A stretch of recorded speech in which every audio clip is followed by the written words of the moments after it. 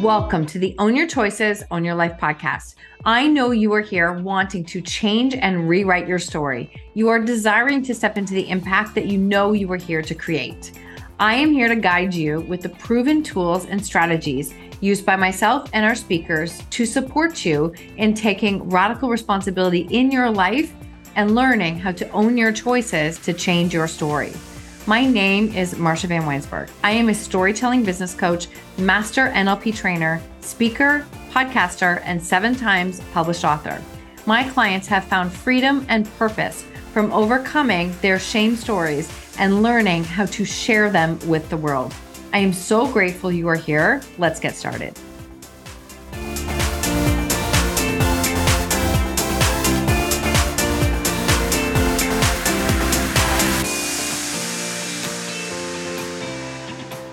Welcome back to the show. Today we are speaking with Greg Birch. He is the president of Delta Financial.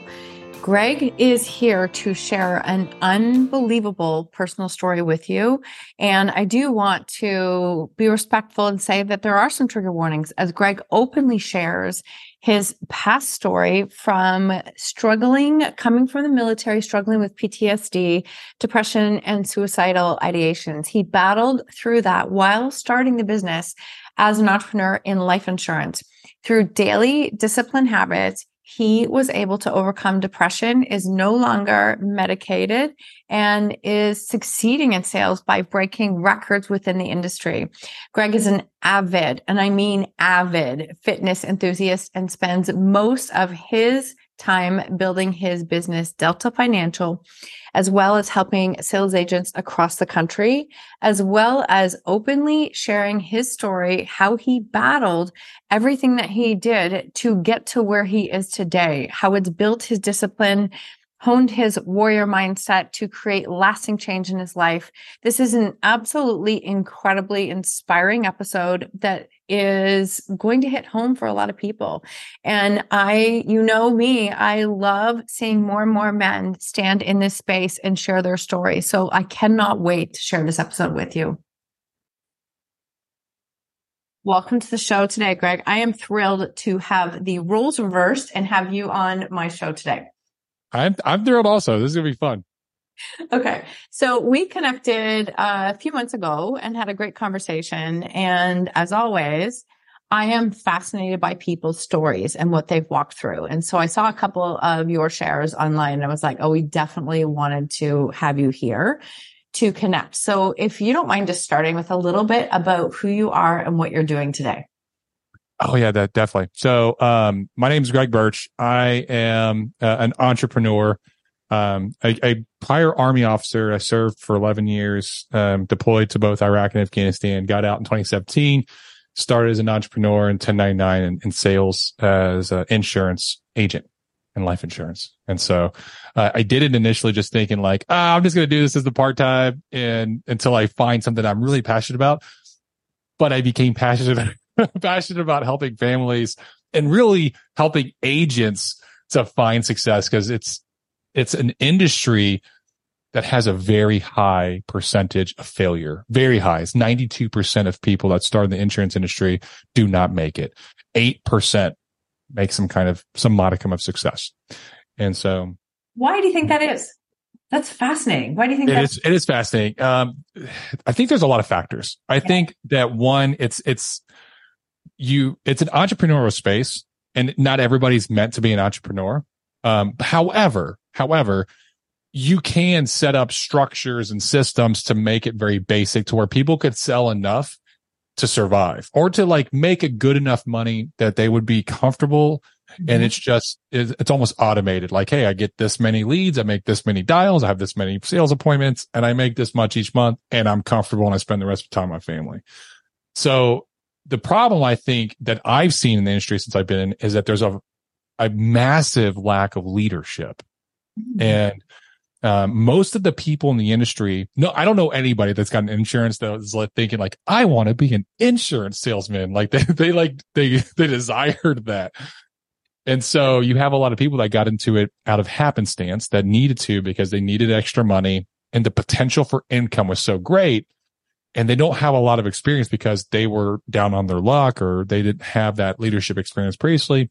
And all they know is starting from the ground and going up in terms of sales. Mm-hmm. And most of these companies don't have any professional leadership like academies or structures to develop you into that next level. Because what got you here is not going to get you there, right? Mm-hmm. So, what I saw, I see it as there's a difference between a manager and a leader. And a manager focuses on performance, and leaders focus on potential. And so as a manager, they're looking at, hey, what's your sales numbers? How many dials did you make? How many leads did you buy? How many appointments did you set? How many appointments did you set? They're like numbers, right? Facts, the data. That's what managers handle. Leaders are there to pull you to the next level. It's more of an art and it starts with yourself. And so the industry is really focused on managership and not leadership. Wow. There's a lot of similarities just in what you described there in so many areas of like coaching, of support. Like I could just see it where it's, many people will coach others, but it's like telling the client what to do and giving them like the steps. You post this many times, you do this, you get in the DMs. Like I still get approached. It blows me away. I do not know who's giving them advice to do this, but I get messages in the DMs and I'm like, who is asking you to do that? Cause that is not, it doesn't work. But I think they're also being led that, well, you need to do more of it then. Like you need to do more of that cold DM messaging. There's no connection there. Whereas there's so much more about when you build a relationship. And like, that's where I see that leading into this leadership piece that you can, so to me, some of the most successful coaches, they help clients to see what is in them, to see what those things are that are blocking them, it's not telling them what to do. It's helping them find what their strengths are. Exactly. Yeah. And there's an art to it, right? There's no direct path. It's really difficult for you to look at it. Let's say you were training another coach to do what you did. Yeah. It's real difficult to be like, oh, all you got to do is ask this question, this question, this question. They're going to give this, and that's all you do, right? It doesn't work that way. There's no scientific approach. In the military, we called it MET-TP, which is mission, enemy, troops, terrain, time, and population. And what that meant was it depended on all those factors. And that was our military way of saying it depends, right?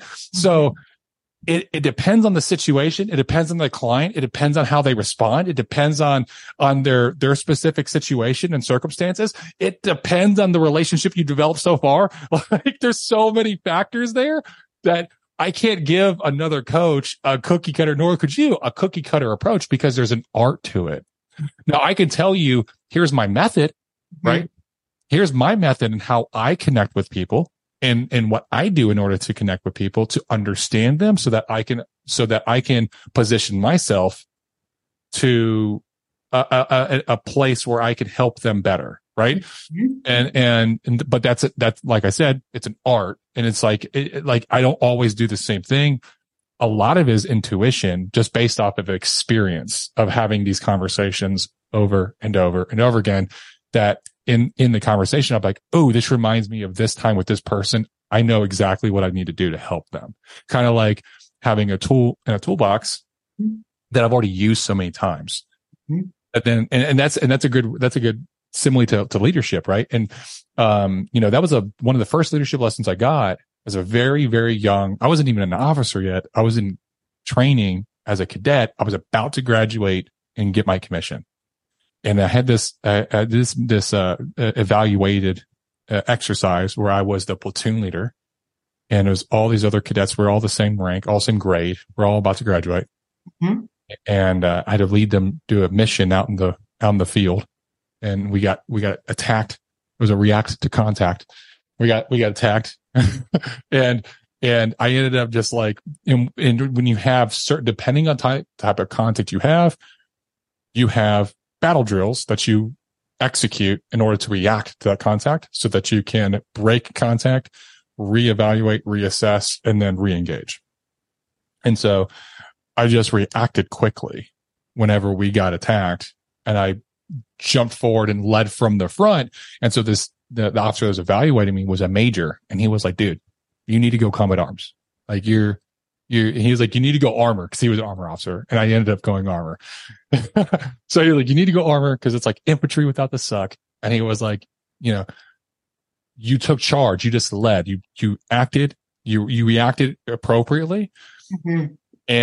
And that's what leadership's like. He's like, I can tell the kind of person you are now is by seeing the way you interact with people is you are used to using the hammer. You're very direct. You're very like 5-finger point. This is what we're going to do. Mm-hmm. X, Y, Z. Let's go. And he said, you have to realize that tool will not work with every person. Mm-hmm. And you have to start understanding people, because some people you're going to need needle nose pliers. Some people you'll need a cross tip screwdriver. And he was like, and the more you deal with people, the more you'll understand what tool type they are. And the more you use that tool, the more you'll be able to reference previous times you use that tool. Mm-hmm. Say, oh, this is a cross tip screwdriver, and you'll know exactly what to do. He's like, and that's what leadership's like, is like having this toolkit with all these different leadership styles or personality styles that you're doing. You're very much like almost a chameleon, but you have to address certain people certain ways. He's like, if you were to come to somebody that is very self-sufficient, that is very resourceful, mm-hmm. and a go-getter, and all you need to do is just say, like, here's the job that needs to get done. And you left it at that. And they operate best off of that. But if you come in and you're trying to go too much in the nitty gritty of how to do it, they're going to feel micromanaged. And then they're going to end up resenting that over time. Wow. That's right. Yeah. That's really, I love the analogy of all the different, I can just picture the different tools, because, when you've got a person who I prefer direct and like, what are my next steps, or what am I not seeing? As opposed to hand holding, but that's just me. And the reaction some people might hear and think like, your mentor or coach said what? And I'm like, oh, no, that's exactly what I needed. Like, that's for me, that works. But that approach won't work for everyone, because that's just not, we are all made very differently. So as you went through, how many years were you in the military? 11. Okay. So 11 years in the military. And out of those, were they majority in leadership? Like, were they majority in? Yeah. Okay. Yeah. So what did you learn about yourself during that time? Oh man, so much leadership. It took me a while to realize this. Mm-hmm. It took me a while. And I'm talking, I'd say the first 6 or 7 years I messed this up, is that leadership is all about yourself. Leadership is all about, the first level of leadership is leading yourself appropriately first, period. If you can't lead yourself, you're not going to lead others. And if you're not leading yourself to take yourself to pull out your own potential, mm-hmm. so that you can go to the next level, and honestly rate yourself on a scale of 1 to 10 and say, hey, how did I operate today? How did I operate this week? How did I operate this past month? Right. And actually sit down and do an evaluation of your performance within your business or whatever you're evaluating. It could be like your relationship, which honestly, I think that's something that people don't do very often, is evaluate how they're doing with their relationship and how they're actually taking the relationship to the next level with the partner that they chose to be with in life. Mm-hmm. And so when you evaluate yourself and you say out of 1 to 10, with 10 being spectacular, there's not one thing I could have done better, right? I was perfect. A lot of people are like, oh, I'm a 10. No, you're not a 10. I promise you're not a 10. You're not a 10. You're not a 10. And if you think you're a 10, that means you're probably so far on the opposite end of the scale, because you're really underestimating. The people that are like, I think I'm a 6, they're probably closer to like an 8 or 9. Yeah. Because those are the people that are actually trying to be really hard on themselves because they're perfectionists or they want to get better, and they're really thinking outside the box of how they can improve. So look at yourself and how your performance is. And let's say that you're a 7. Okay. That means that you are not going to be able to lead anybody that's a 7 or higher. Yeah. Because if they're a 7, they don't need you. Mm-hmm. They're at the same level as you. If they're an 8, you can't lead them. They're beyond you. Right. So a lot of times in business, or even as a coach, like we want to get people that do exactly what we tell. Like, hey, we could give them the advice and they just run with it. Right. And they're self-starters. They're resourceful. They're always on time. They're there with the coaching calls. They're like, tell me what I need to do. And they execute. Right. Mm-hmm.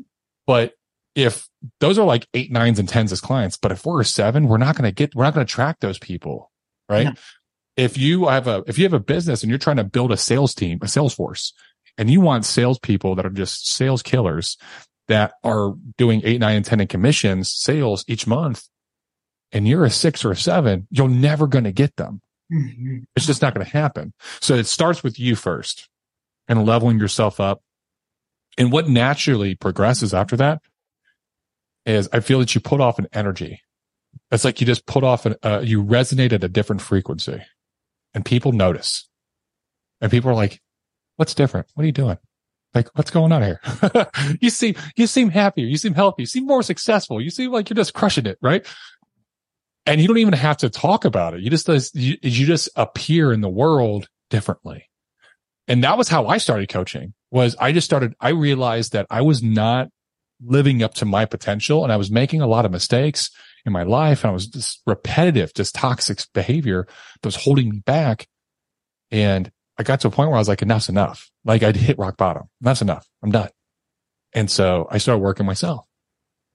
And that really forced me to do different things and show up differently every single day, because I stopped focusing on like, I want to build my business. I don't want to get all these salespeople. I was like, I want to be the best I can be. And when I did that and I committed to it and I was accountable to it, now people started reaching out to me. People start reaching out to me. They're like, dude, what are you doing? You're crushing it. Like, I want some of the juice you're drinking. And that was just my way of being like, okay, well, all I'm doing is this. I can help you. Yeah. People wanted me to help them and to keep them accountable, which is really what coaching's about. It's really just to keep people accountable, because all of us, we're not really self-accountable. We make excuses. No, it makes me laugh actually, because some people will say like, oh, how do you exercise every day? How are you so motivated? I'm like, I actually could talk myself out of it every day. I literally could. Yeah. I could say, I don't have time. I don't have this. I don't have the energy for it. And I try and anchor in on how do I feel when it's done? Like, that's what calls me in. How can I be the best version of me today? Well, that's going to require those things. Exactly. Like that's the piece of it. And I love that, how you shared that, because I actually don't think that I can jump into a coaching space if you can't lead yourself. I just think it has to start with leading yourself first before you can be in that space with others. But I love how you gave the numbers example there, because I think it's a great self-reflection piece too on a regular basis, right? To look inward and go like, where am I? Sometimes I'll stop at the end of the week and I'm like, how did that week go? And it's like, God, there's a lot of things that I didn't like how it went. And it's like, what am I not doing? Or when I'm in a space of like really not being my best self, like really kind of snapping at things, I look at it and go, okay, my boundaries are off. Oh, wait, myself. Oh, look I just literally did all the things that I say are important and I wasn't doing any of them. So it's, that self-reflection piece is huge. And what I'm curious then is, you've obviously come to that space of learning how to lead yourself through trial and error, through practice, through knowing what does and doesn't work. And what were some of the times like when you weren't leading yourself in the way that you wanted to? So, when I first got in the military, like as an officer, there's a specific path. It's like platoon leader, maybe 2 platoon leader twice, executive officer, commander, so on and so forth. And so the first 2 positions, the first position I was an XO, an executive officer, which, I'm basically the second in command of an entire company. And it was a good position. I learned a lot. I was young. I was brand new in the military. So I just soaked up everything and just listened. I didn't say much. I just watched and listened. And then I got my opportunity to be a platoon leader. And that's the dream for a lieutenant, is like to be a platoon leader and to then deploy and lead a platoon in combat. That's like, especially as a combat arms, as an armor officer, that's like the dream. Right. Mm-hmm. And so I did really well as an armor platoon leader, so well that I got selected by the battalion commander to be the scout platoon leader, which each battalion has one scout platoon leader position. It's like a senior scout platoon leader position.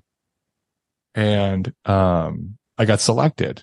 And I think the battalion commander that selected me was also really tall. He was like 6'5". I'm 6'7". Oh, And so wait. he just, yeah, I think he just gravitated to tall people all the time. And my buddy like made mention that all the time because he was like another platoon leader that was 5'6". And like him and I would be beside each other, and the battalion commander would be like, Greg, what's up, bro? And he'd come up and talk to me, and he wouldn't say a word to Ben. And he would like Ben didn't even exist. And then like he'd leave, and I'm like, man, Colonel Esperance, he's all right. And Ben will look at me like, he didn't even say hi to me, bro. It's like I don't even exist because I'm not at the 6 foot level. Like you're 6'7". He's like, he could see you across the way. He comes up. He's like, oh, tall guy. Oh, tall guy. Oh. So he picked me. And that was the one position that I feel I failed at. And, I did not have the confidence in myself because I wasn't really working on myself and I wasn't trying to develop myself in a way to be the best I could be. To where I could lead all my top NCOs the way they need to be led. And so I let them get away with stuff that they should not have got away with. And it got to the point to where my platoon sergeant got fired in the middle of a JRTC rotation by the command sergeant major. Like, and it disrupted our entire JRTC deployment prior to going to Iraq. Wow. This is like 2 months before going to Iraq. My platoon sergeant gets fired. And then the first sergeant becomes the platoon sergeant. And the first sergeant and I, it wasn't like we had anything against each other. We were just two different personalities. We just didn't really mesh.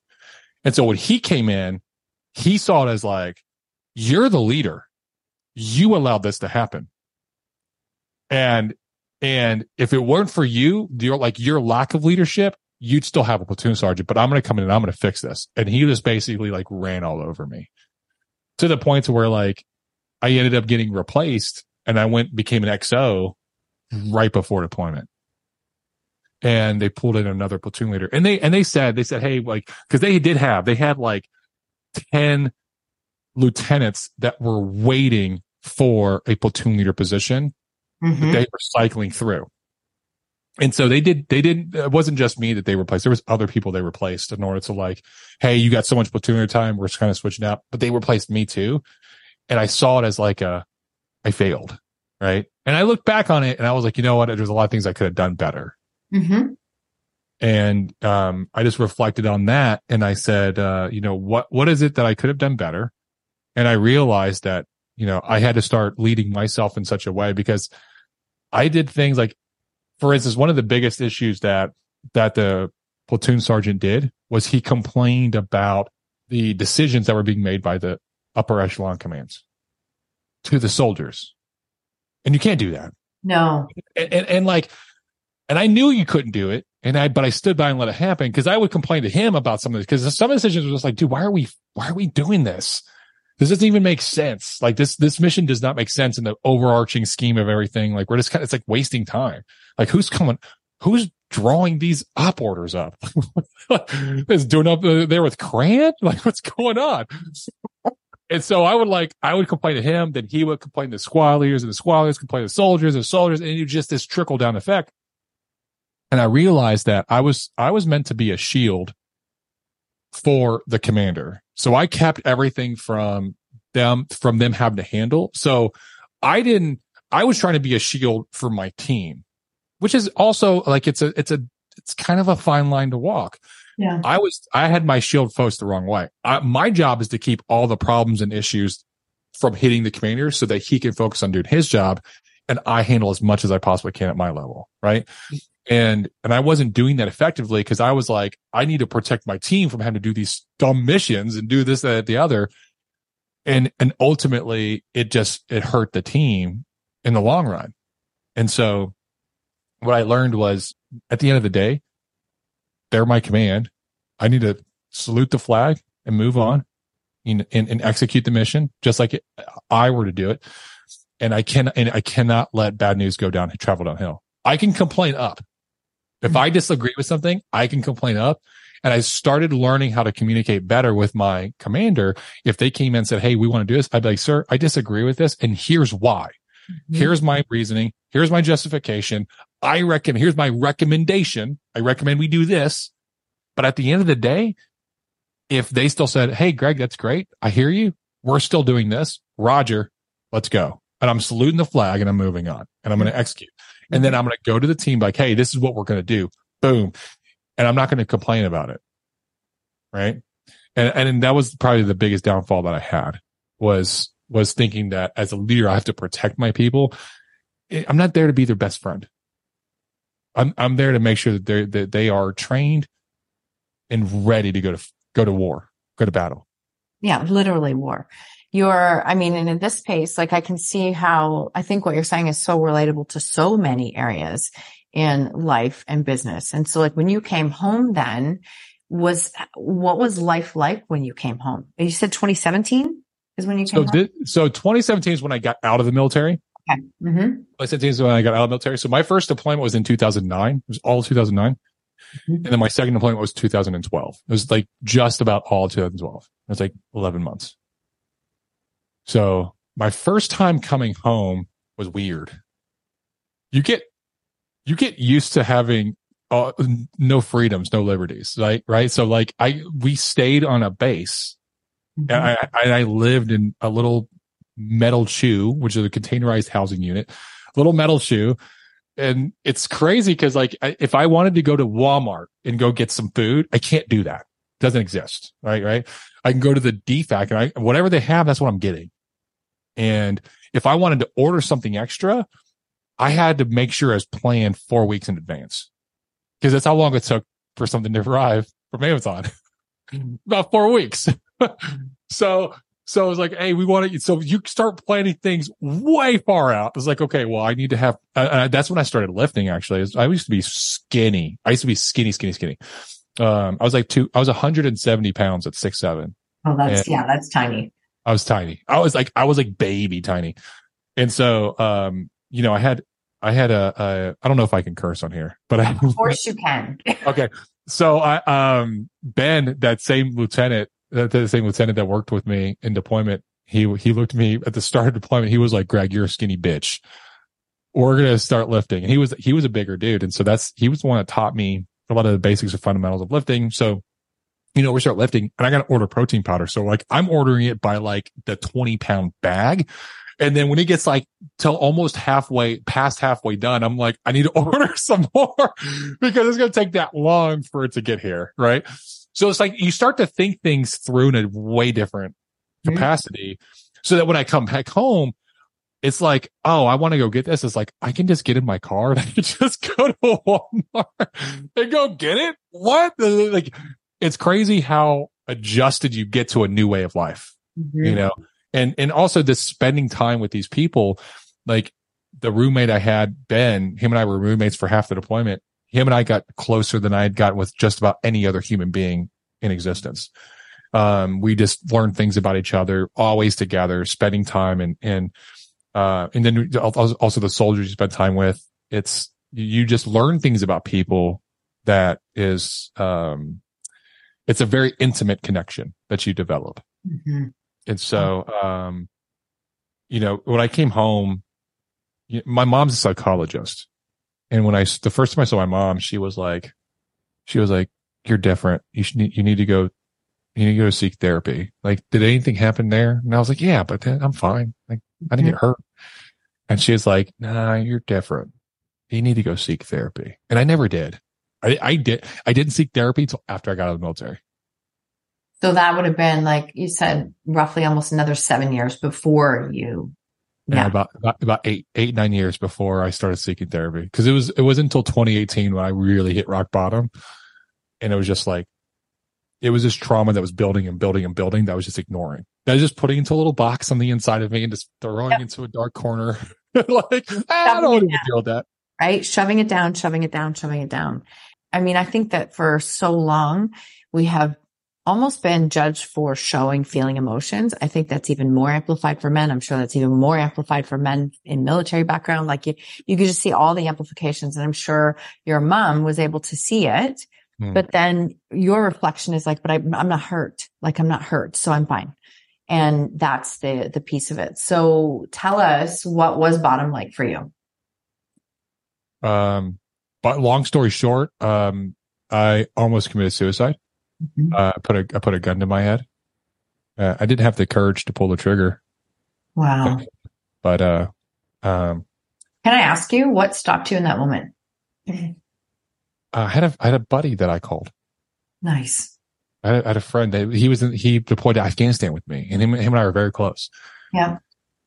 And I was in a really bad relationship. So I got divorced while I was in the military. I've got 4 kids with my ex-wife, and she cheated on me while I was in my first deployment in Iraq, and I found out about it and didn't do anything about it. And then I found out she was still talking to this same man years later in 2014, and she had talked to him during my second deployment. And I just kind of lost it. And I was like, no, this isn't okay. And I got so mad. So I cheated on her to get her back, because that's the right thing to do. Yep. That's the mature thing to do. It's a human behavior. It's a human behavior cycle. Yeah.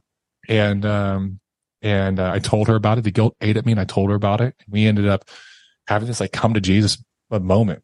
It's just like, we both like just confessed everything, and we're going to go to therapy. But, through therapy, she just got very self-conscious and very like asking very, very deep and like probing questions about that affair, because it was more recent, right? Mm-hmm. And she wanted to know all the details. And I was like, I'll tell you, but I don't think you want to know this stuff, right? And so it gets to the point where it was eating at her. And I was like, hey, I think it's better if we get a divorce. I don't think we're going to be able to survive this. Mm-hmm. And she tried to fight for it, and I was just like, I'm pretty set on this. I think, because every single time I go on a deployment going forward, I'm going to be thinking, you're talking to this guy again. Yeah. So we ended up getting divorced, and that's really when my depression started kicking in, and where the compounding of my PTSD. And so my PTSD is more, it's like I'm so used to being in a high stress environment and having high stress that it's like if you were to take a cup and fill it up with stress or anxiety levels, my cup's always like at 80%. When I wake up, I'm just that level. Now, the good thing about that is that most things don't stress me out, because I'm so used to high stress that I'm just like, meh, don't care. Like, this is nothing. But things that do stress me out, problems that I can't fix, right? Being away from my kids, I got very little room before my cup overflows. And that was when it started to manifest. And the way that I dealt with it was by drinking copious amounts of alcohol and finding comfort and being with other women. Yeah. And throwing myself into relationships really quickly. Couldn't be alone. I did not want to be alone, because then I had to face everything that I did to get to that point, which, make no mistake, I did take actions that got me to that point. Mm-hmm. And I very much wanted to point the finger at, she cheated on me first, right? Mm-hmm. And that was eating at me. And I didn't know, looking back in retrospect, I know what was eating at me, but I didn't know that. I just knew that I felt alone, and I didn't want to sit alone in my thoughts. It made me depressed.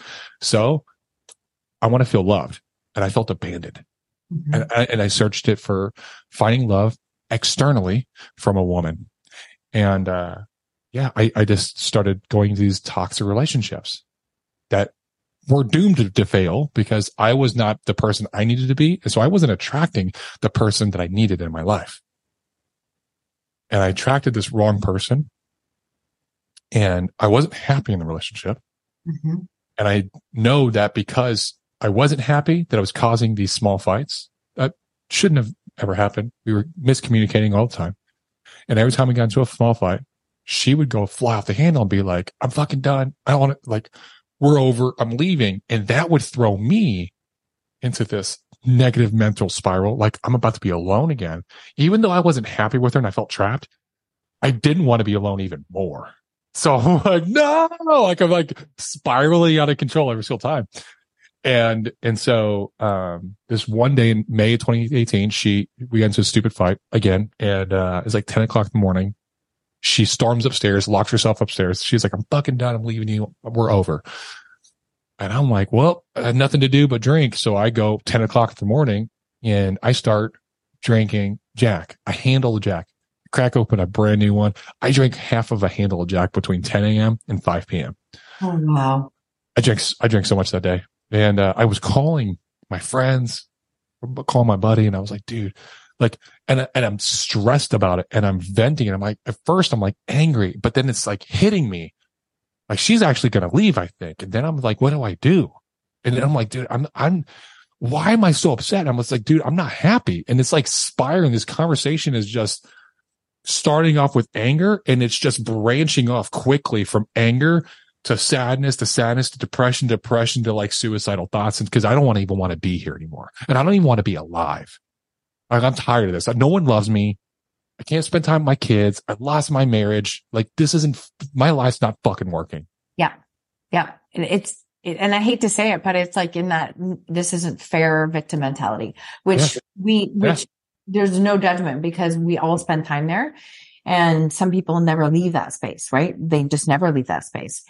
And so it's easy to spiral in that space, and you're in that time saying like, I hate where I'm at. This relationship is not working, but I don't want to be alone more than I don't want to have this, right? Like, that's the big piece of it, even though you were probably more alone than what you realized.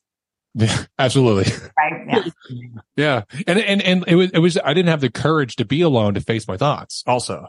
Mm-hmm. And so, this conversation, and what I can say is for depression, and especially when we start to have suicidal ideations, those thoughts can evolve quickly, and they can jump from one to the next. What starts off as like, I don't really want to be here, till it can really quickly turn into, I don't want to be alive, and then turn into you Googling like ways to end your life peacefully. Like, it happens quick, and it's almost like gravity. It's like falling into gravity, just like releasing yourself. And it's crazy how quickly it happened, because I've never been that kind of person. Mm-hmm. And so, 5 o'clock hits, and I'm like, you know what? I can't think about this because I had an appointment for insurance to go to. And I was like, I got to go to this appointment, and I'm blasted. I stumble upstairs and I'm like getting ready, and she's like, where are you going? I was like, I got an appointment at 6. And she's like, you can't drive. You've been drinking all day. And I was like, I'm fine. She's like, well, let me drive you. And I'm like, no, you stay here. Stay locked up in the bedroom. No. She's like, no. She kind of comes over, tries to comfort me. And she's like, no, let me help you. And I'm like, no, you don't love me. You don't love me. You don't want to be with me. And I'm being obstinate because I'm upset. And she tries to console me. And I took this opportunity to explain to her how I truly felt. And I was trying to explain to her that basically I was telling her that I felt suicidal. And I felt like I didn't want to be alive. I want to be there. How unhappy I was feeling. Every time she jumped to, she was leaving, it made me feel abandoned, like no one loved me. And like the spiral that happens in my mind, I'm trying to explain this to her. And I shit you not, Marcia. I shit you not. She looks me in my eye and she says, well, why don't you go fucking slit your wrist then? Oh no. And I'm okay. First off, I'm sorry. Second, and I don't even like the word I'm sorry, because that's just not, but it's like when you're in that vulnerable space, for you to share, like, look, this is where I'm at. And like, I'm on this teeter-totter and it's not feeling good. Like, I'm not feeling like I'm going to stay on this side. To be open and vulnerable, that's a scary response to get back. Yeah. She probably wasn't able to respond, though. I'm not defending, but it's like, to be a person like that, that's unfortunately extremely disheartening when I hear stories like that. And I'm not sure if she sounds like the person who could have held enough space to be able to support you in the way that you needed to be supported in that time. That is, yeah. Wow. So what happened from there? That was like this moment. That was the moment of clarity. I was like, well, that's my sign. I'm not meant to be here. Like, okay, that's good. No, like, I'm not meant to be on this planet. Oh, I thought you meant not to be there in that. So you took that as like a literal sign. Oh, wow. I was like, that's the sign. So I just stop talking. And I stared at her for felt like an eternity. It's probably like 5 seconds. And I was like, man, she really said that. And I slowly walked away and I went to my closet and I opened my closet. I grabbed up my pistol case. It was locked. I pulled out my keys. I'm unlocking it and I'm doing this all very slow, it's methodical, and I'm opening it. And as I'm doing this, she's like, what are you doing? What are you doing? Hey, why are you getting that? Hey, stop it. Stop it right now. Stop it. She's like, I'm calling the cops. And so by the time I've already opened up the case and pulling out the pistol, she's calling the 911 and she's running out of the room. Yeah. So she runs out of the room. She's got a daughter, at this time is 2, who by all intents and purposes, I'm this kid's dad, who's calling me dad because her dad was non-existent. She runs across the room into the other room and where she's watching TV in the playroom, locks the door, and she's on speakerphone. I can hear her talking, freaking out to a 911 operator. And I load the pistol and I sat there for a second and I was like, no, she wants me to slit my wrist. She's watching this. She's going to watch this as I exit this world. And I walked to the room and I forced the door open, and it was like 5 or 10 seconds of just straight craziness, like pandemonium, just chaos of me holding the pistol, screaming like, this is what you wanted. And like, this is what you wanted. And she's like on the phone screaming and she's like, he's got a gun. And 911 operator screaming like, we were sending cops now. And her daughter's just looking at me with wide eyes of terror, screaming. And I looked at her daughter and I realized, like, it stopped me for a second. And I realized that I was freaking the fuck out of this kid. And I was like, I'm not trying to fucking hurt them. I want to hurt myself. Yeah. So I closed the door. I walked downstairs and I went out in the backyard and I sat down and I called my friend. I said, hey man, sorry. This is where I'm at. This is where I'm at. I can't do it anymore. This is my last call, bro. I'm ready to go. And I got the pistol on my lap.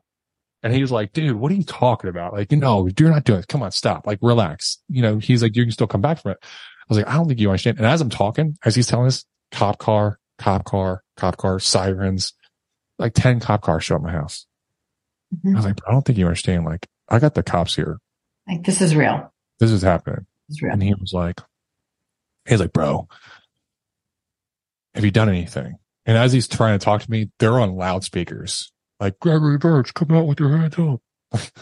I've never been in trouble with the cops before in my life. Ever. I had a top secret security clearance with the military. You know what I'm saying? Like, I've never done anything wrong in my life. So I was like, I'm like freaking out. I'm like, dude, my life's over. My life's over. And he was like, have you done anything? Have you fired the weapon? No.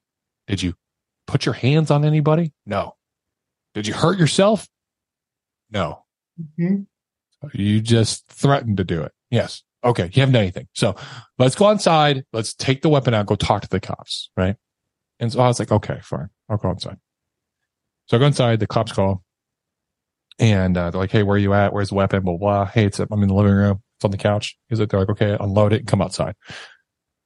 I open the door. I walk outside. Man, as soon as I walk outside, like every emotion hits me. I start crying so heavy. I've never cried this hard in my life.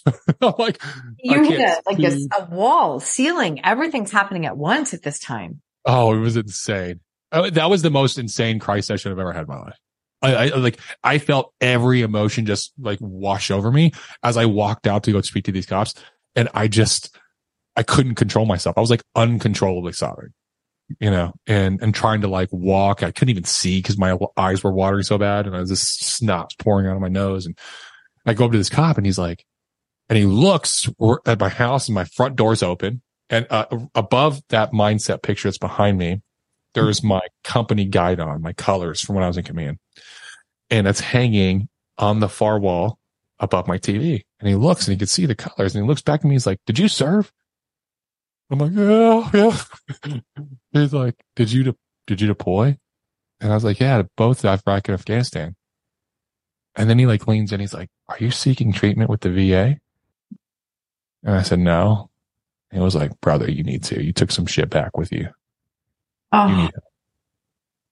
And he put his hand on my shoulder and he was like, we're going to get you some help. All right. We're going to get you taken care of. Yeah. And, I went to an inpatient facility and, I sat in a waiting room I never got checked in. Sat in the waiting room for 48 hours. For 48 hours, I sat in this waiting room. Did anybody see you? Like you sat in the waiting? Yeah, Oh, in the waiting room. awful. Sat in the waiting room for 48 hours until my sister drove in from Tennessee and came and took custody of me, and we went straight to the VA, and I started doing the paperwork process to get seen by VA. I got a medication. But while I was sitting there, I hadn't even been there for like maybe 4 to 6 hours. The fiance I was with, she called my ex-wife to tell her what happened. Now, this was in May, and I get the kids over the summer, spring break, holidays, weekends, because they're in a different state. Yeah. And they do school year with my ex-wife, and then they do all the breaks with me. It's the way we just put it up. And my ex-wife calls me at that facility. And they're like, "Hey, Gregory Birch, you got a call." So I'll go up and then I'm like, "Hello, it's my ex-wife." She's like, "Hey, how are you doing?" I'm like, "Oh, I've had better days." Mm-hmm. Better days. And she's like, "Yeah, I heard. Yeah, I just got off the phone with your fiance, and hey, I just wanted to call and let you know that I'm putting in a protective custody order, and I'm taking your custody from the kids. You're not going to be seeing them again." Right, so you're at this lowest point. Yep. And that's the call you get, like 4 to 6 hours while you're sitting in this space for 48 hours where nothing happens. So where nothing happens. Yeah. So literally, like you think of that 4 to 6 hours, you got like another like 42 plus hours to sit there and stew and think and go through. So like that's literally an epitome of rock bottom, really.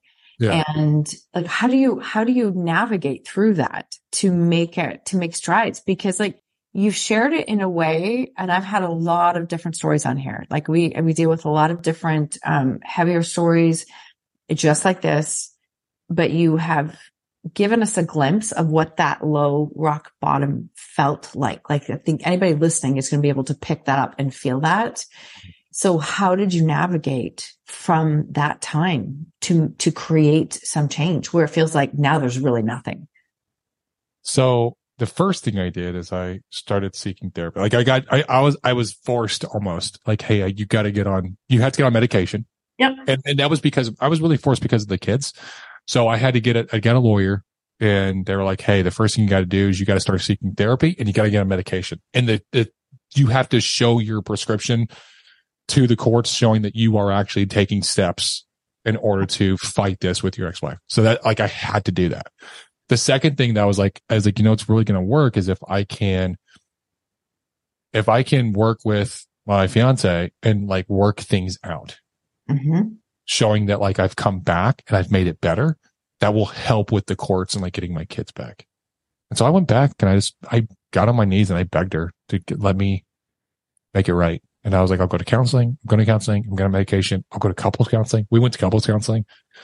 I was like, "I will give you my all. Like, I want to make this work. I'm sorry. And this give me an opportunity to make it right." And we tried and we limped along until November of that year. And then we broke up.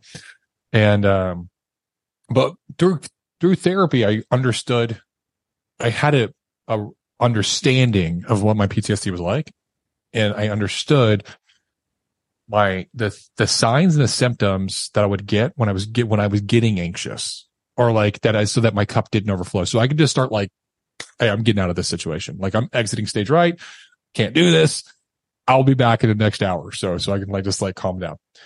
And I started to, understand my triggers. And when I understood my triggers, I could get myself out of situations and be just a little bit healthier. But I didn't learn the skills immediately to actually reduce my stress and reduce my overall anxiety level all the time. It took for me to about 2020, because I kept doing the same thing. Like once I broke up with that woman in November, I started another relationship right away in 2018 and went through all of 2019 into 2020. And then I had another relationship in 2020 that was until the end of 2020. And when that relationship ended, it was like every single one of them, they ended spectacularly bad. And it was always like, "How does this happen?" My buddy looks at me and he's like, "Dude, you keep picking these crazy women, bro." Yeah, you can see it in hindsight, and see it when it's not you, when it's somebody else, right? You can see it when it's a friend. We're going through this with somebody that we know right now. And it's like, she's the exact same person. It's just a different name, right? Like it's the exact same person. You keep picking the same person until but it doesn't take it from a person, take it from money, take it from business. You continue to make the same choices over and over again until the lessons become clear. And then it's like, oh, wait, what am I doing here? Like, what am I doing? Why am I repeating this? Why am I choosing this? And so, I mean, thank you for being like so incredibly vulnerable to share all of that, because I know that's going to resonate with somebody. And so what was the tipping point there where you're like, okay, the female's not the answer. The partner's not the answer. The alcohol's not the answer. Like I've got to have this come to the mirror moment of like, what's working, what's not. So, when he had that conversation with me, I had a moment of clarity and enlightenment. And it was as simply as just like, maybe I'm the problem. And I was like, I think I'm the problem. And it reminded me of Simon Sinek. I don't know if you've ever heard, heard that story of the maybe we're the problem, where he's talking about the Black Death, of childbirth, story. I know that one. So it's like back in the medical, evolution days, back when there were, science was starting to pick up. It was like the early 1900s. There was this Black Death of childbirth. And I think it's like the early 1900s, and it was in, Europe. It was like spread across Europe. And it's like 70% of all women were dying after childbirth. It was high. It was really, really high. And they didn't understand why. And so it's like, hey, this is also during the height of medical science, when it was going through this like revolution. So they wanted to study these bodies. So they would spend all night doing autopsies of these women. And then they would go and they would deliver babies, until one person came in and said, hey, we're the problem. You're digging around in dead bodies, and then you're going straight into delivering babies. That's what's killing the women. And he was laughed at for like decades, for like 40 years. This doctor was laughed at. And it was like Dr. Herschel, I think is the name. He was laughed at. And so it was just the simple concept of like, we're the problem. We're causing it. And it wasn't until like the 1940s when they started sterilizing the medical tools and washing hands in between surgeries that it completely went away. And they realized that was the problem. So they were the problem. They were the problem. And so, I always remember that story, and I was like, this keeps happening. Maybe I'm the problem. And so I started, and that was the first time in my adult life I decided to be single. So from the time that I met my ex-wife, we were dating in college as a 19-year-old kid, until 2020, when I was 35 years old, I had not been single longer than 2 days. 2 days. 48 hours. Because as soon as I broke up with somebody, I was boom in another relationship. Yeah. And I wasn't processing shit. I wasn't doing anything. And so I was like, you know what? I'm going to be single. And that was hard. And I was always obsessed with the military and how the military can change people through discipline. It can take anybody from any walk of life, control the variables, control your environment, control what you eat, what you drink, when you sleep, how long you sleep, control how much physical activity, what you learn, what you're reading. And depending upon the basic training, between 8 to 12 weeks can change you as a person. Like anyone that goes through basic training can tell you, like, they're a different person when they graduate. They have more confidence. They're able to go, they're ready to go on the battlefield. And when they start, they're not. Yeah. And so there's also an external accountability source. Your drill sergeant, which is yelling at you to do these things, right?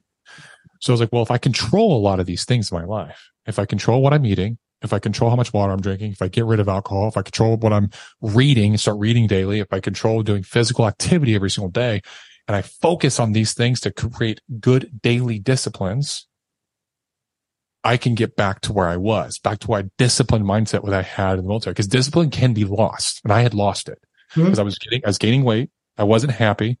I was eating shit food. I was over drinking alcohol. I wasn't bettering myself by reading. I was in and out of these constant toxic relationships. And so, I started doing that, and I held myself accountable to it. And I held myself accountable by community accountability by posting about it. So it's like, I'm going to post about this every single day. And if I don't post about it, that means I missed it. And I got to admit that I missed it. Right. So I don't want to lie to you guys, because I'll lie to myself all day long, but I won't lie to other people. That external accountability is really powerful. Like, it's really, really powerful. And what happened when you started to share those parts of yourself? Were you surprised at the response? Yes. Yeah. Cause I was always very ashamed. Like, this is in 2021. I started this, and I had that whole episode in 2018 that I didn't talk about. I was ashamed of it. I felt guilt still. I was ashamed. I didn't want to talk about it. And I started to share over time. I started to share, like, this is why I'm doing this, right? This is what I'm doing. This is why I'm doing it. Here's my reasoning. And I found a lot of people came out and supported. They're like, they found relatability in my cause, my why. And they were suffering from the same issues, the same vices and inner demons that I was struggling with. They struggle with too. Or similar ones that were affecting their life in the same way. And so I realized that I wasn't alone. I always thought I was alone. I always thought I was the one dealing with it. Like, I had this mask I was putting on. Everyone was like, "Oh man, you always seem so happy." And it's like, dude, I was struggling. I was dying inside. I didn't want to be there. I was always thinking about how could I end this? like I was unhappy. And when I started to open up and share, but I also started to be consistent, like, no matter how I felt, I'm doing these things, hold myself accountable. It didn't just change my physical body, which I did want to change my physical body because I'm kind of getting fat. I didn't just change my physical body. It changed my mind. I got into spiritual alignment. Like, I started vibrating in a different, I literally became a different man. I started podcasting before. All these things happened because of that instant. And it was so life changing. And, I'll tell one story that was, like, really impactful. I'd been doing this for maybe, like, I was about a month and a half in of doing this, of, like, consistent just every single day. And I was starting to feel like in alignment. Like, I was in my flow all the time. Like, all day I was in a flow zone. It was crazy. I never felt anything like this. And, I started going back to church on a recommendation from somebody. It's like, hey, like I started saying yes to all these opportunities, right? Yes to life, and yes to this and that. Cause I watched Yes Man. I was like, dude, like the parable and the similarities of his life. I was like, I want to do something like that. I wanted to say yes to things. So I started going back to church. I started, tithing, which I'd never tithed in my adult life. I started podcasting, and I just started with no equipment. You know, I started with a webcam and the mic off my iMac. I went back and started doing Brazilian jiu-jitsu. And I started expanding my business, and I started to do new sales techniques, and I started sales coaching, and all these things started happening. So I'm in church one day, and every day in church, when we would take sacrament, I would repent, and I would just say a simple, I'm sorry for doing this week. I'm sorry for doing that. I'm going to do better. Right. I could have not, I could have tithed more or something like that, whatever I could come up with. So I'm sitting there and I'm repenting, my very basic, non-committal repentance. And this voice in my head comes booming. And it's like, you're not done repenting. You're not done saying sorry. And it stopped me in my track. And it's like, I stopped and I thought for a second. And the first thing that popped in my mind was the previous relationship I had just exited, that I had just gotten out of in the end of 2020. And this is around March 2021. Now, I'm still hung up on her a little bit, not as much, but a little bit. I'm still angry about a lot of things that she did. But I looked back on the relationship, and I looked back on it with a different lens. And I didn't look at the things that she did. I looked at the things that I did individually without a response from her or in response to her. Just those actions by themselves. And when I looked at those actions by themselves, I was like, you know what? Not really in line with the person that I know myself to be, with who I am in my heart. Like, that wasn't a good thing to do. Regardless of if she did something first or not. Doesn't matter. That was not a good thing to do. And I took accountability for it. And I repented for that. And I felt great. Like I felt like I finally like released her. She was gone. And I was like, man, that feels good. I'm going to wrap up my prayer. You're not done yet. I'm like, what? And I start working backwards every single relationship I'd had in my adult life, everything that I had done. And it was fucking hard. I'm sure. I started crying. I was like crying. I was weeping in church because I started realizing I was like, man, I've been a shitty person, and I'm not a shitty person in my heart. Mm-hmm.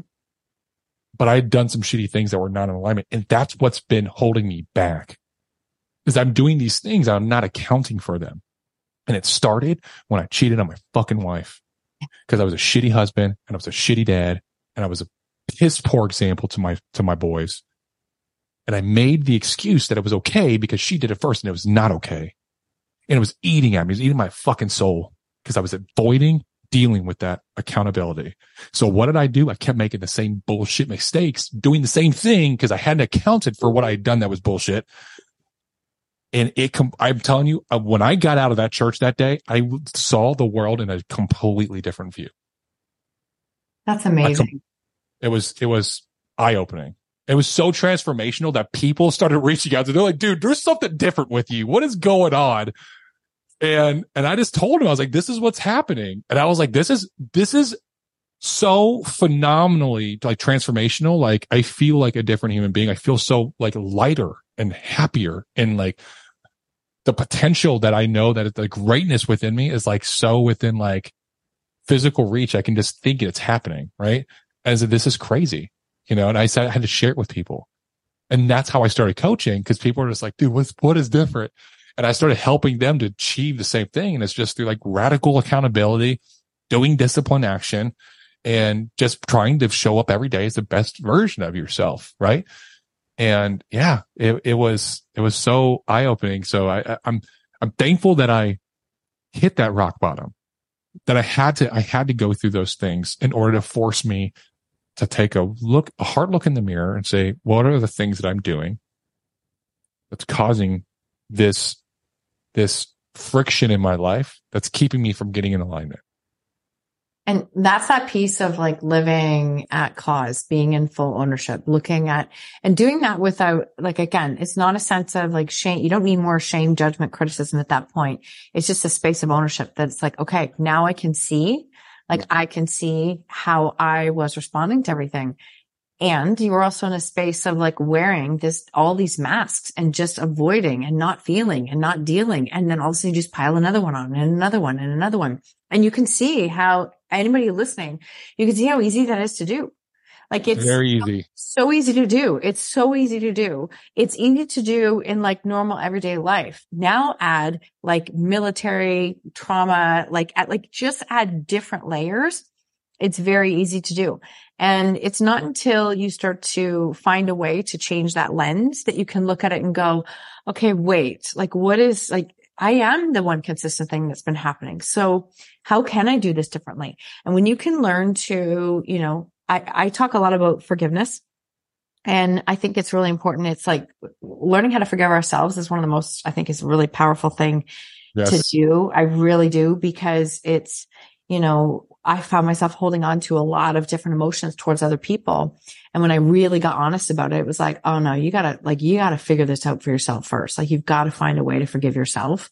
And it is such a process. But when you can do that, I find like when you can practice forgiveness, practice compassion, you actually start to let go of the things that you're not meant to carry anymore. Like sure, would you have liked to learn the lessons faster than what you did? Yeah, I'm sure you would have.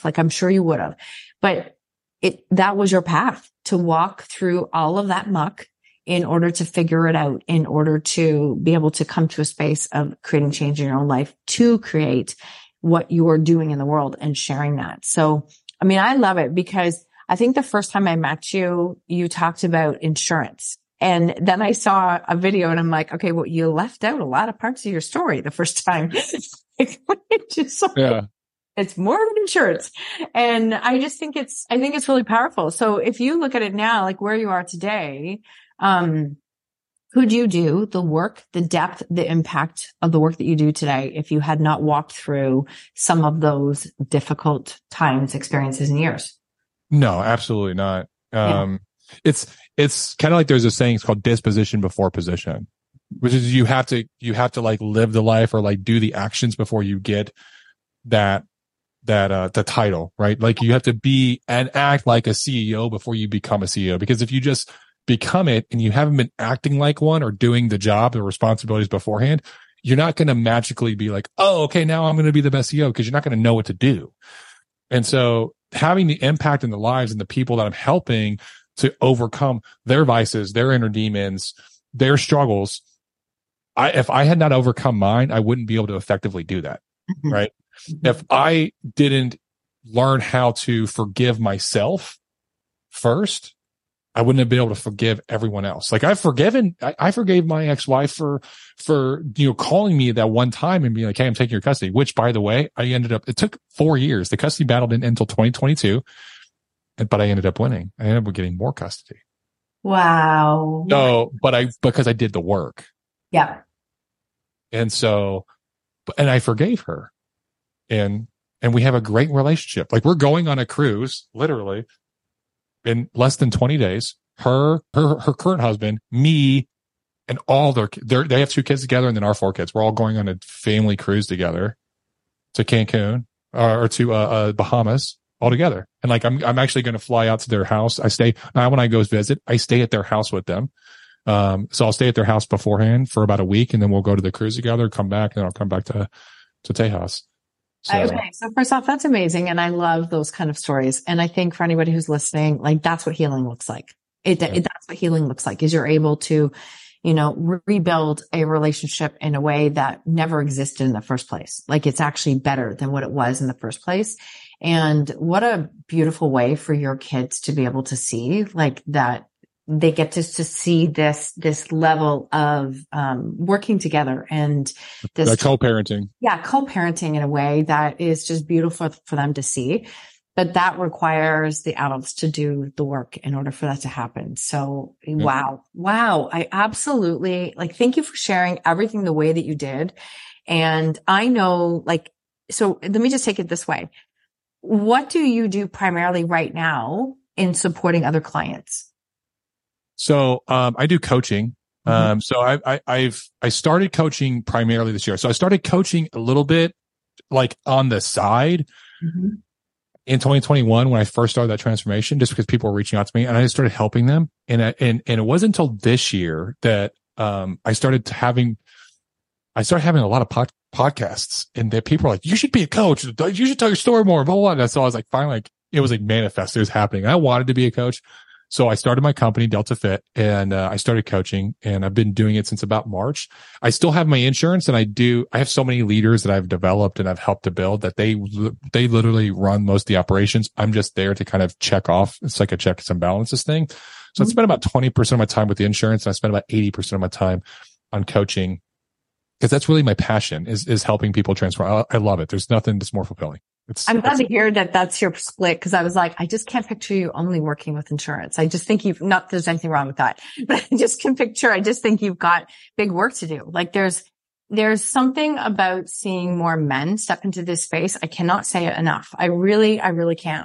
I'm seeing it more. We see more and more men coming forward, being open, being vulnerable, sharing stories, and like helping others. And I just think there's a lot of room and a lot of people who will benefit from that work.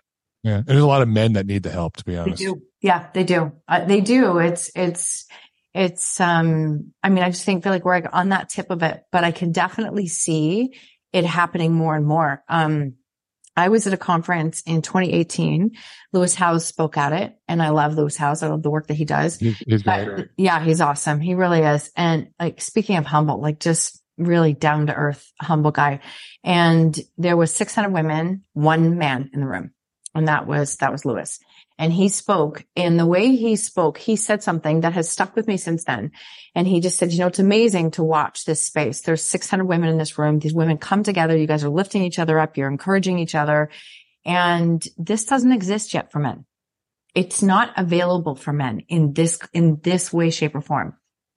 So the reason I do the work that I do is because there's a lot of you out there who have boys. So don't do this just for the women.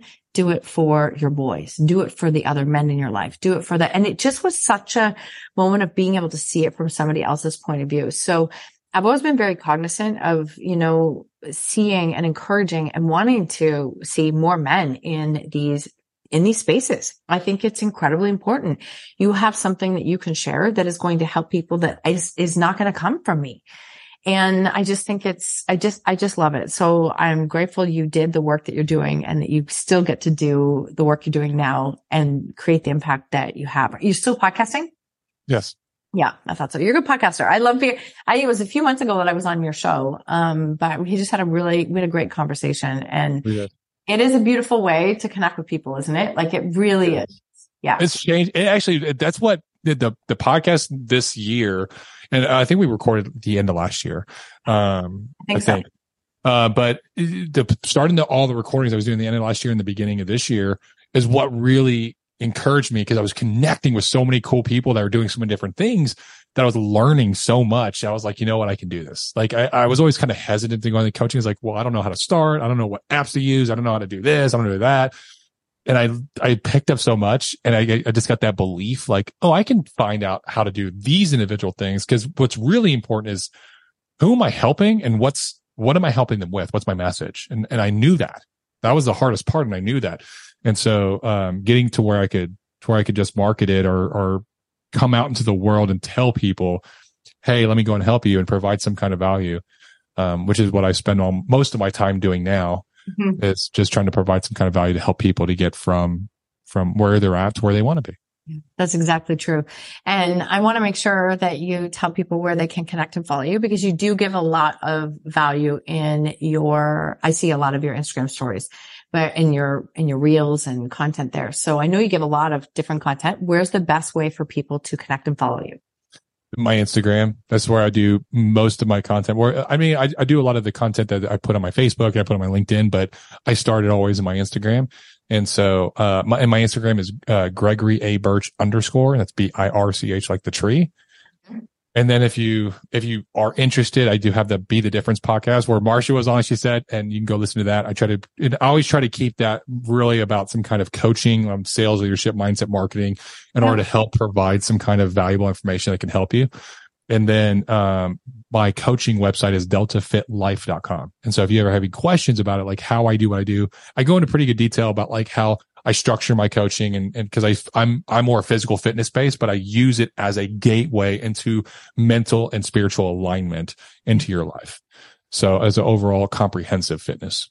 Mm-hmm. Which I think is so much more important than just the physical aspect of it. Yeah, absolutely. Oh, okay. So I'll make sure everything is in the show notes. I have loved this connection and conversation, which I knew I would. Like I said, I love stories.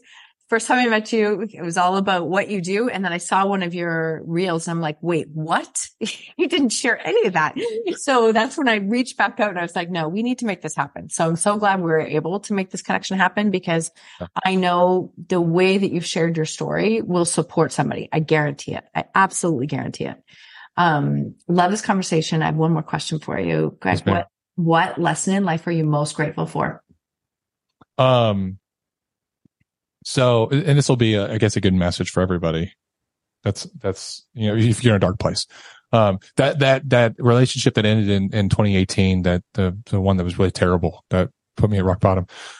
When she ended, I was really broken up because I was like, I did everything. I went to counseling. I went to couples counseling. Like it still ended. And, I was in a bad spot, fit financially. I was in a bad spot, emotionally, mentally. And so I was struggling to get through it. And I got another job that was a 9 to 5. It was a salary plus commission, and it was a small salary, but it wasn't enough to pay my bills. Mm-hmm. And I was doing it on top of insurance because I was struggling in insurance because I couldn't even focus. And so, I was going through the training. I was like the last week of the training. It was a 2 weeks training. I was on the last week and I had a bad day, and she had come by to come grab the keys because she was getting stuff out of the house. And, I couldn't focus. And I was so depressed. And there was a guy that was going through training. He's young. He was like 10 years younger than me. He's in his 20s.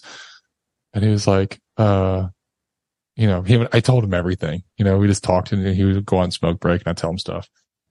And because I needed to vent, because I was like just telling everybody my story. He was like in that time frame, So he saw that she had came, and he saw how I was, and he was like, "Dude, you're not doing well." And it's like, I cannot go back fucking inside and go sit at that desk and just make random dials. Like I can't do it. I was like, I gotta go. And it was like 3:00, and we're still supposed to be there for 2 more hours. He's like, I'll cover for you. And I started walking to my car, and I started crying, like, as I'm walking to my car. Like, I'm trying to like hold it as I'm walking through the parking garage. I'm like, don't do it, Greg. And like, I couldn't handle it. And he texted me something very simple. He said, Greg, the night's always darkest before the dawn. The dawn is coming. And I was like, man, he's so right. And I cried. That was the last time I cried for her. And I cried the whole way home. I listened to music that was maybe remind me of her.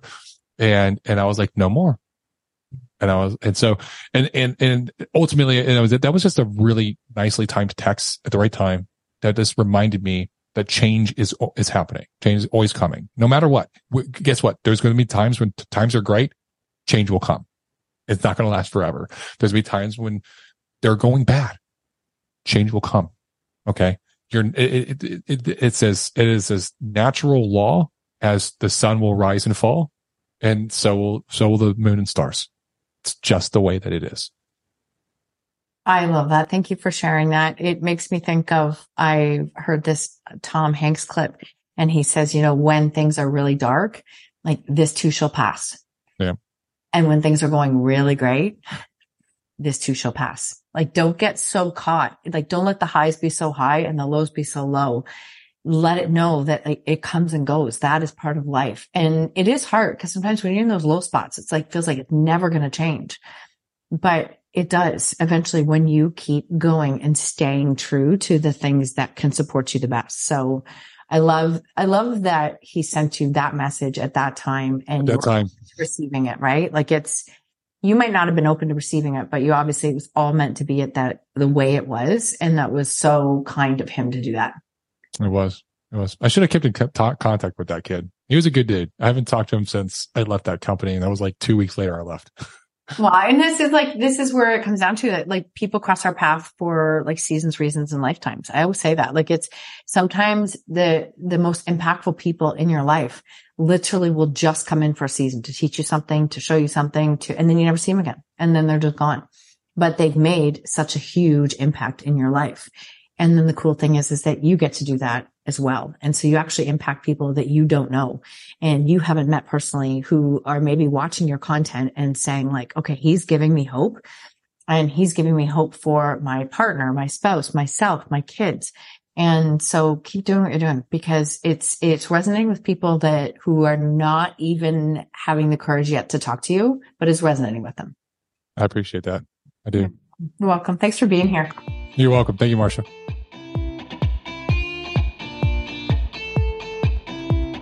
Thank you so much for tuning in to another episode of Own Your Choices, Own Your Life. If you love this episode, I invite you to tag me on social media with your takeaways or share it with a friend. Please, if you feel called, take 30 seconds to leave a 5-star review, and I will be forever grateful. Until next time, remember, when you own your choices, you truly own your life.